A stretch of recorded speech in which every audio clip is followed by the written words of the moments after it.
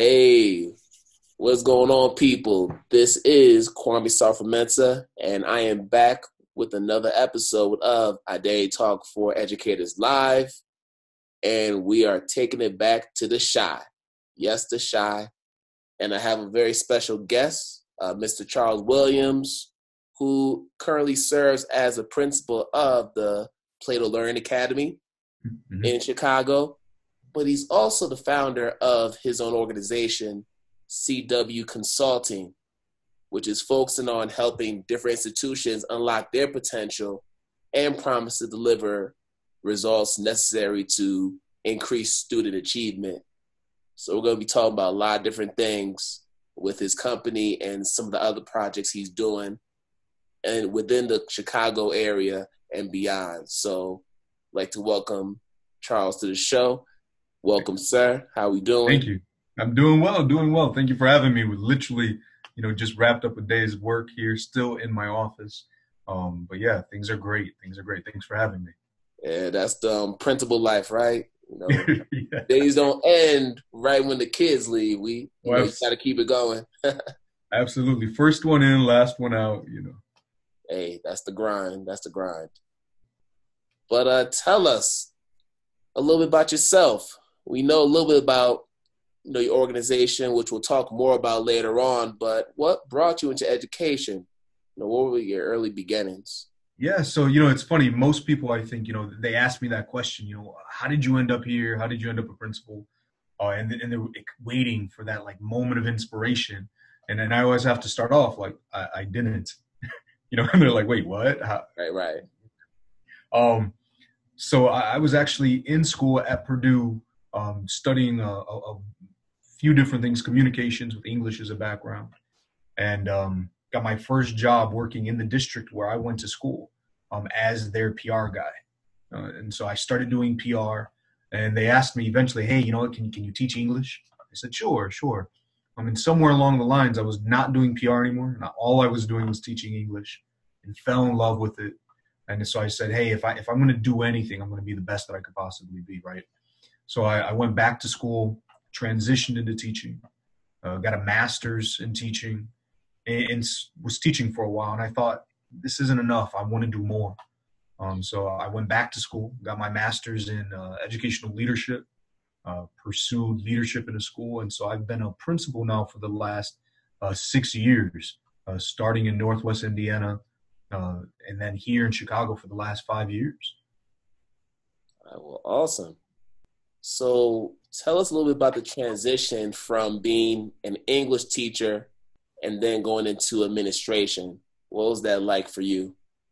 So I've always had leadership roles. So even before I became an assistant principal, we had a system called TAP. It was the teacher evaluation system. And so I was a mentor teacher under that. And I think that was like my third or fourth year in. So I was surprised, but apparently I was proving myself. And in that, I actually observed teachers, and it was interesting. One of the first teachers that I observed was an English teacher at my high school when I was in school. So it was very interesting to be from the student to now being his mentor, those dynamics.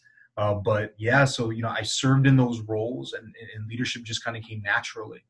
But my biggest thing was, I saw the work that I was doing in my classroom, saw the successes in my classroom, and wanted to scale that up, And so when I had an opportunity, actually my assistant principal was out sick. So they said, hey, can you step in, be the interim assistant principal? And apparently I rocked it out, and they said, hey, we want you to stay in that role. And so I was an assistant principal, and the weird thing was I actually got to be, I traveled to China for 2 weeks through work. And so I was setting up collaborations with schools in China, which is a phenomenal experience. And while I was in China, my phone started blowing up. My principal at the time had resigned. And I was like, that was not the plan, right? And she called me and said, I think you should go for it. I was like, no, we had a game plan, right? I was going to be an assistant principal for 5 years, learn from you, and then step into that role. And she said, no, you're ready. And I was debating, but really what drove me towards it was there was another individual that I knew who was going for the position, and who was doing it for purely selfish reasons. right? Mm-hmm. Didn't care for the school, didn't care for the kids, and had damaged the school in doing so in the role that they were already in. And I thought to myself, there's no way I'd be okay serving under that person if I knew that I had done nothing to try to help out the school. So I threw my hat in the ring. I said, you know what, I'm going to go for it. And, I interviewed, went through the process, and sure enough, they said, no, we want you to lead the school. With a year of AP under my belt, I became a principal. And I've been in that role ever since. It was exciting. But, one of the big things I've never tried to do was to lose aspect of having that teacher mentality. Mm-hmm, yes. I remember what it's like to be in the classroom, and I try to tell my teachers that all the time. I don't want to be that administrator that has become so lofty and aloof and detached. So I said, if I ever get there, you guys need to wake me up. So that was one of the nice things of moving quickly through those roles, is that I still remember what it's like to have 30 kids, looking at you, and running that. So. Well, that's awesome. And I think when you look at different cities, particularly Chicago and in Boston, where I previously served, where it's hard for teachers of color, just educators of color, to get into the principal ranks and the assistant principal ranks. Even if you're an assistant principal, you stay there for so many years without getting the opportunity to be promoted into the principal ranks. And that's something that's been prevalent. I definitely know in Boston, because I've seen a lot of teachers of color and leaders of color remain APs for years, and they've tried to apply for different positions in the higher ranks, and they've just never been able to penetrate into that space for different reasons, most of which are systemic within the district. So it was great that you took advantage of the opportunity to just throw your hat in the ring and get that position, because that's not something that a lot of us are fortunate to have, as far as opportunities concerned. No, absolutely. And, we talk about that a lot. There's a group of us here in CPS, which is that we are all, Black male leaders within schools, and we all get together, which is a powerful group. One of the things that we talk about a lot is that when we are promoted to those administrative levels, it's not as an instructional leader, right? It's as a manager of a school. Make sure things don't get too crazy, take care of the kids, right? But we're not viewed as true leaders or instructional leaders, at least. It's just kind of like, just make sure things are okay. And we find ourselves pigeonholed there. And so there's a movement within that, here to say, no, we're capable of a lot more. And so we're trying to show that off. All right, absolutely. And just being Black males in education, the fact that we do have disciplinary knowledge, content knowledge, curriculum development knowledge, that all becomes secondary to our ability to manage children, particularly children of color, Black children, Latinx children, what have you. So it's good for people to see the full scope of what we're capable of doing. Mm-hmm. Now, you're from Chicago. Well, you're in Chicago right now, and I know months ago there were, some issues that end up going worldwide. I was hearing about it here in Ethiopia. Wow. About the strike, and it lasted for 2 weeks, and it was basically a fight for different things that so many other cities need, right? Teachers with better wages, increase in staffing in various positions, wraparound services, which is essential when we talk about our special ed population, and then just smaller class sizes. So these aren't new issues or issues that are just exclusive to CPS. If you go to just about any district in an urban setting throughout the entire country, they're probably going to mention at least a couple of those issues as challenges that teachers and districts have. So in your opinion, how would you describe the state of education in Chicago, and also within the greater Chicago area, just from your experience being there? So, 2 years ago, we got a new CEO, Dr. Jackson. And while I know that, there's always people who are going to enjoy people who aren't going to enjoy. The one thing I think that is powerful about Dr. Jackson is that she is a product of CPS. She was a student in CPS. She moved herself into a teaching position. She was a leader in CPS and just kind of moved herself all the way up to the fact that she's now a CEO. Mm-hmm. So she's making decisions for a district, for a massive district that oftentimes, operates essentially independently of the entire state of Illinois. She's making decisions and she's trying to do it from that lens, like I talked about earlier, of saying what is best for my students, what is best for my teachers. And sometimes finding that is a balance, and it's rough. Mm-hmm. But what I can definitely see is like CPS is moving in the right direction, right? There's been so many reports released and studies that have been done that the growth in CPS is outpacing essentially every district across the country. We're not perfect by any means, right? No. There's still a lot of work to go. But you definitely see these initiatives taking place. And opportunities, like I said earlier, I'm part of something called the Great Expectations Mentoring, right? Mm-hmm. And that was something that Janice created to say we need people of color, right, in leadership roles. And so that is its design and function. I also sit on something, an equity group, equity working group. So, there's a lot of conversation around equity in all aspects of equity, right? Race, gender, all of these different areas. And even starting to see, hey, the work we're doing in equity counters some of the previous policies that have been in place. Right. And not to just say, well, hey, those are our policies. We're really taking a step back and looking at, a policy that's been in place forever. And for a district as big as CPS, for somebody in Janice's position to say, hey, we may have messed up in the past, right? But let's fix that now. It's a great place to be, right? I understand why teachers were striking in some of those areas, right?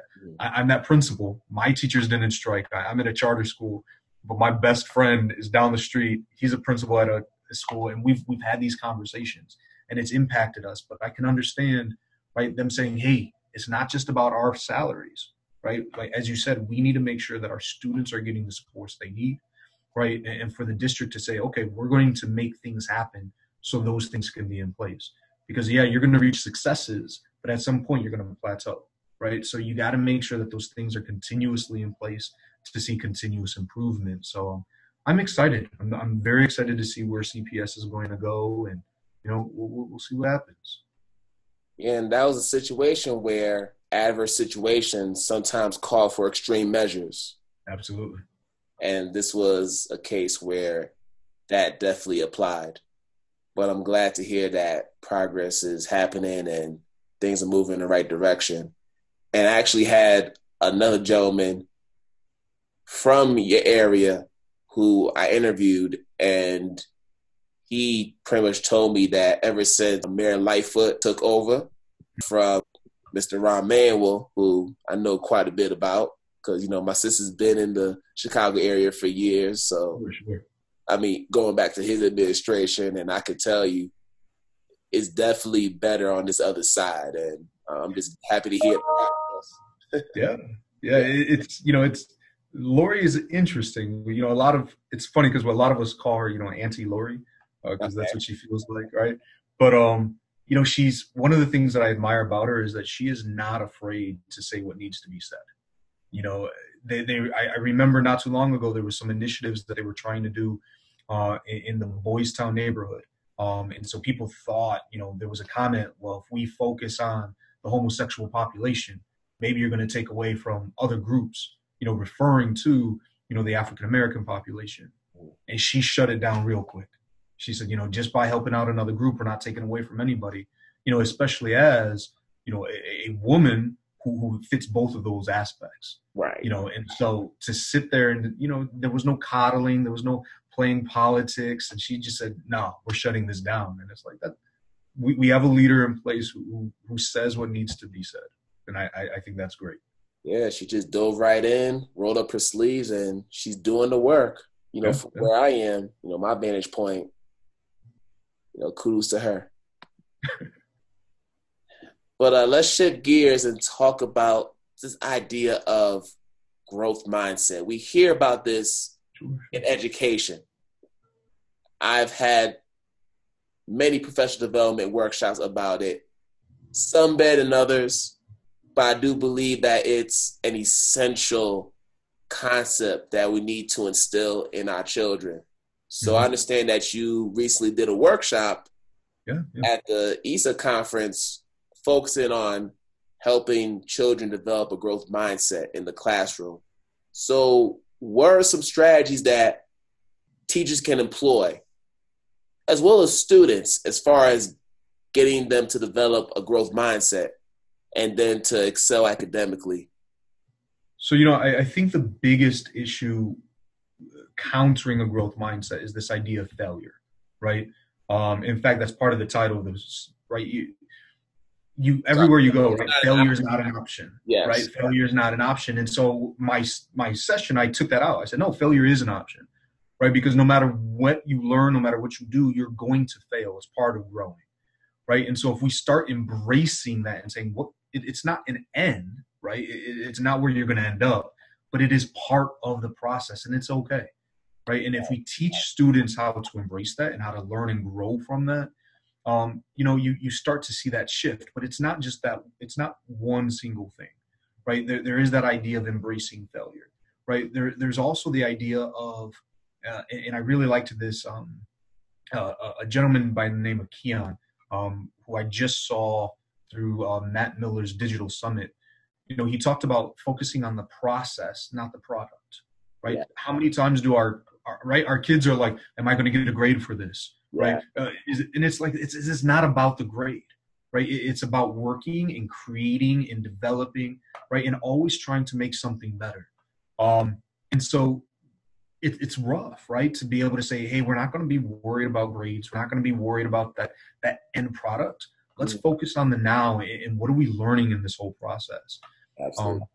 But once an environment is created where kids know, hey, I can fail and that's okay, right? I'm not going to be punished, right? You're grading, however your grading practice is that I'm not going to be punished in the end for showing mastery because I messed up in the beginning, right? I always share with my teachers and everybody else, right? A lot of us fail the first time we learn to drive a car, right? We hop in, we go for our driving test, we may fail, right? So we learn, we figure it out, we go back and we pass. But could you imagine if the instructor was like, well, sorry, we take the average of your two exams, right? Like, no, that's not how the world works. So it's like we got to stop punishing kids for making mistakes while they're learning. And once we can figure out how to do that, whatever structure that looks like, right, I really think then that growth mindset really starts to take hold. Because it's easy to say, right, the power of yet, we're not there yet. But the reality is kids know what the outcome is, right? I'm going to fail, I'm going to struggle, and at the end, I'm not going to get an A, right? I'm even though I may have mastered it. So we really got to look at our structures in a school to support this concept of a growth mindset. It's not just enough to say it's okay to fail. Like we really have to make it okay to fail. And I think when you look at the epidemic of overage and undercredited students, and then you also look at the fact that many districts still follow a system where they give out letter grades, which is very subjective. Oh yeah. Very subjective. It's just gotten to the point, as you already mentioned, that kids are now focused on the product as opposed to the process. And as a math teacher, I know a lot about process versus product, because you can't just show me a solution, but not show me how you solve the problem. Students lose points when they don't show me the problem. Sure. Full process of how they solved it. So I know a lot about that.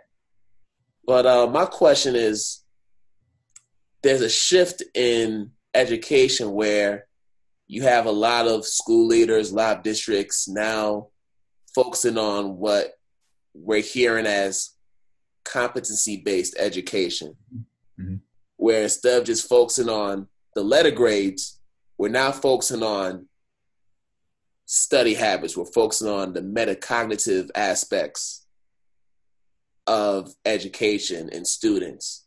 So what's your take on that?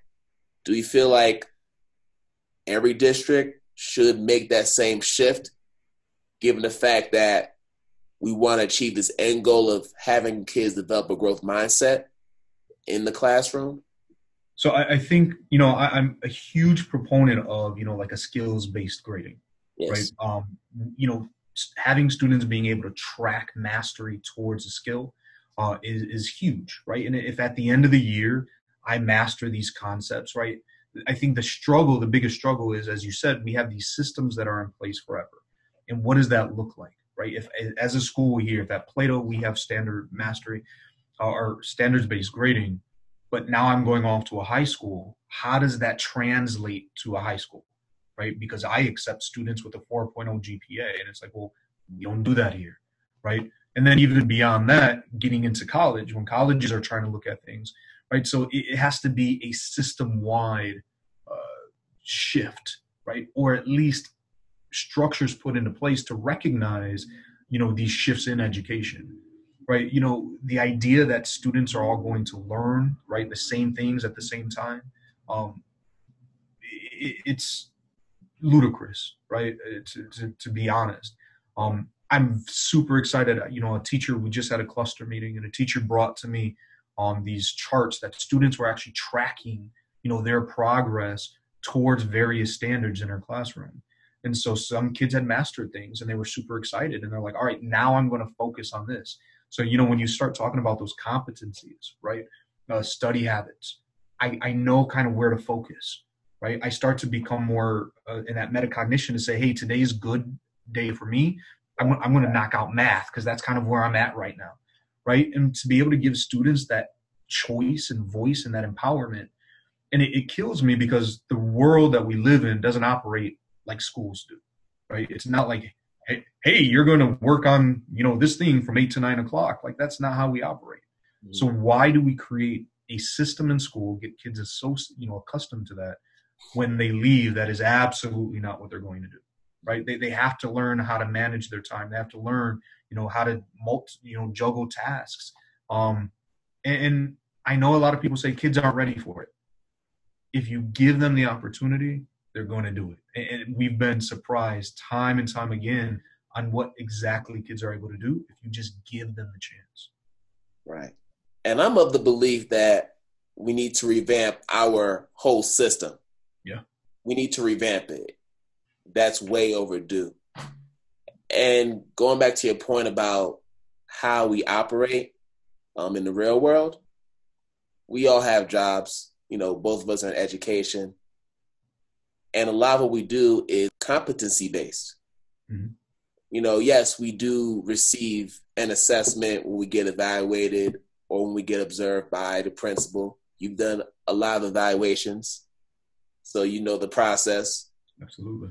But the focus is always on building the skill, trying to develop our skills in order to make our students better. That is in the schools that are doing it the correct way. Right. No, absolutely. So I think when you look at the fact that you have so many students leaving high school, still not ready for post-secondary education, still not ready to take on jobs in the market, that should be a sign for all of us to say, hey, maybe we need to focus on the actual skills that students need in order to perform these careers, in order to go into higher education and have success. Yeah, I mean, it's more than just those basic skills of knowing, I know how to multiply, I know how to, write a great essay. It's being able to function in that capacity of saying, hey, I know how to make a smart choice, right? I know how to, juggle these different things.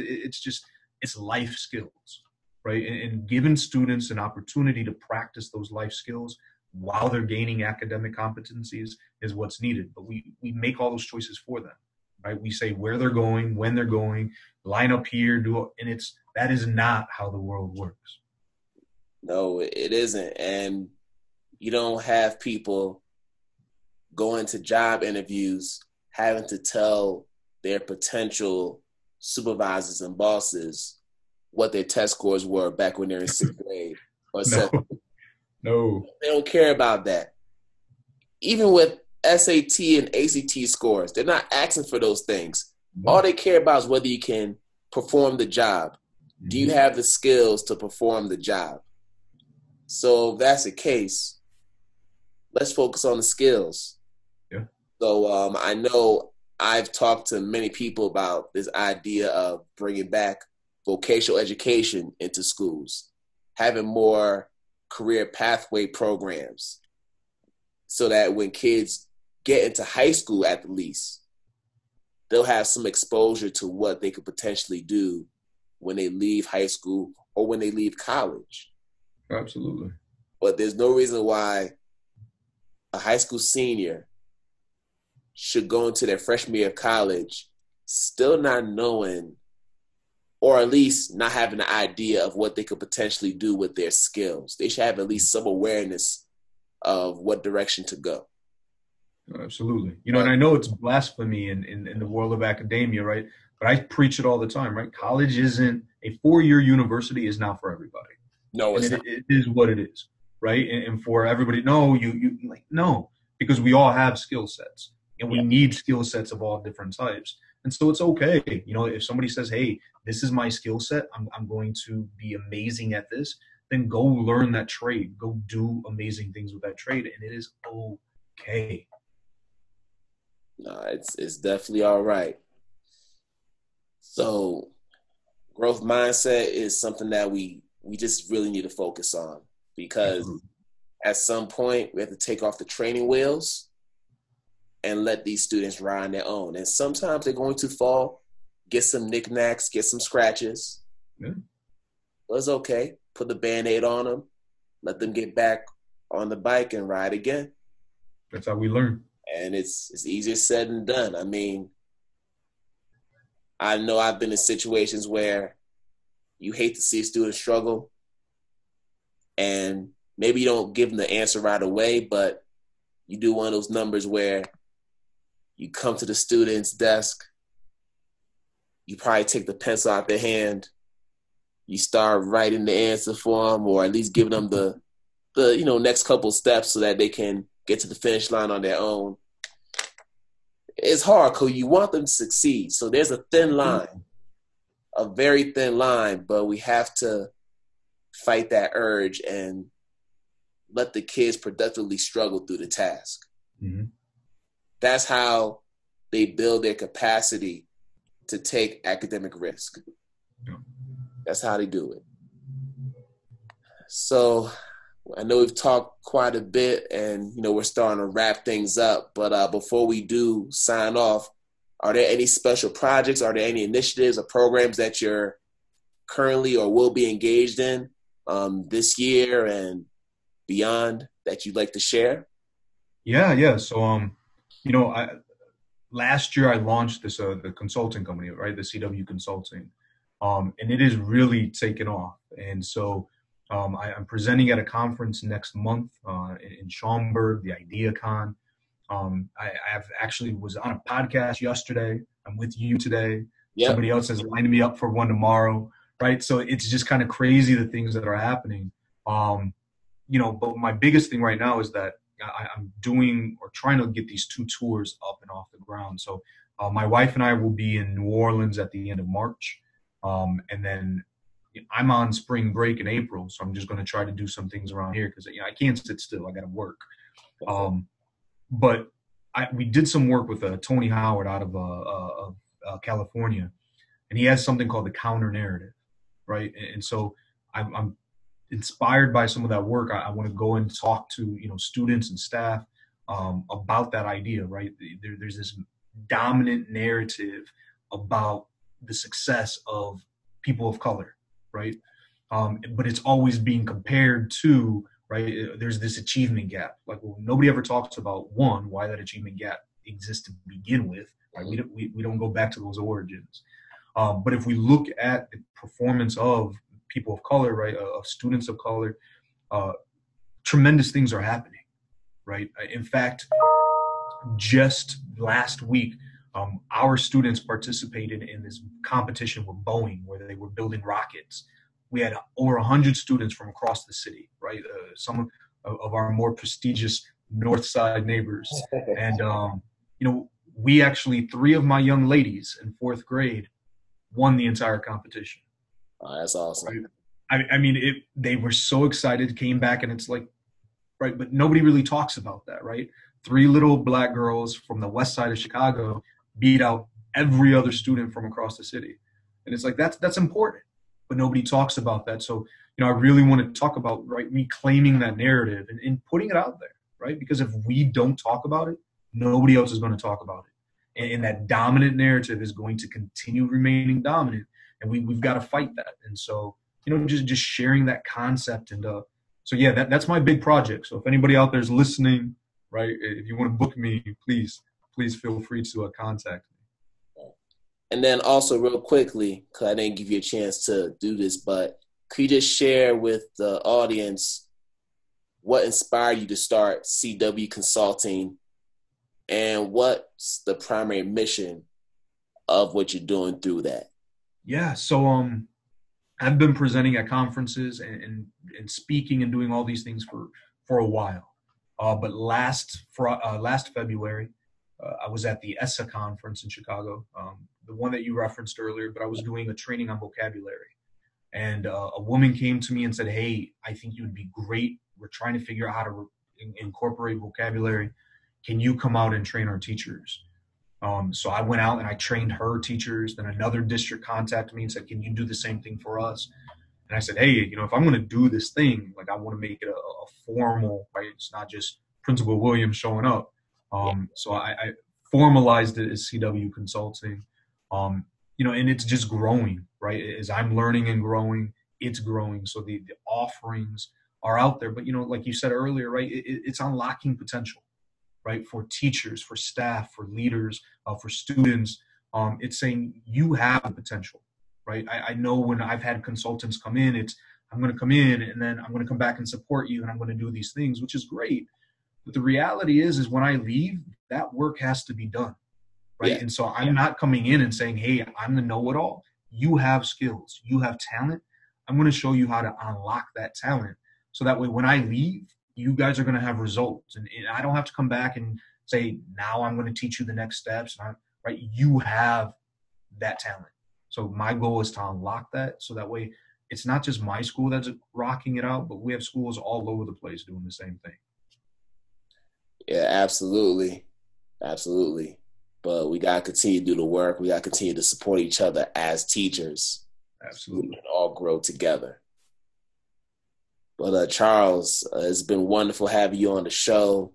Thank you for taking the time to talk with me. And before we sign off, if you could just share with people your social media information as well as a website for CW Consulting so they can support this work you're doing in the Chicago area and beyond. That'd be awesome. Absolutely. So you can find me on Twitter and Instagram, underscore CW Consulting. The website is cwconsultingservice.com. I'm also available on Facebook, but all those links are available on the website. But I'm all over Twitter. So feel free to find me on Twitter. And if you find me there, you'll find me anywhere. But yeah. Yes, he is. He is all over Twitter. And if you do come across CW Consulting, Mr. Charles Williams, make sure you retweet him as well because it's always something profound coming from his end. So we gotta support. Thank you. Support. But thank you, sir, for taking the time to talk. And as for everybody else, this is your host, Kwame Sarfa-Mensah. On behalf of Mr. Charles Williams, want to wish you a good night, good afternoon, good evening, wherever you are in the world. And we'll do this again soon, another time. Peace. All right. Night.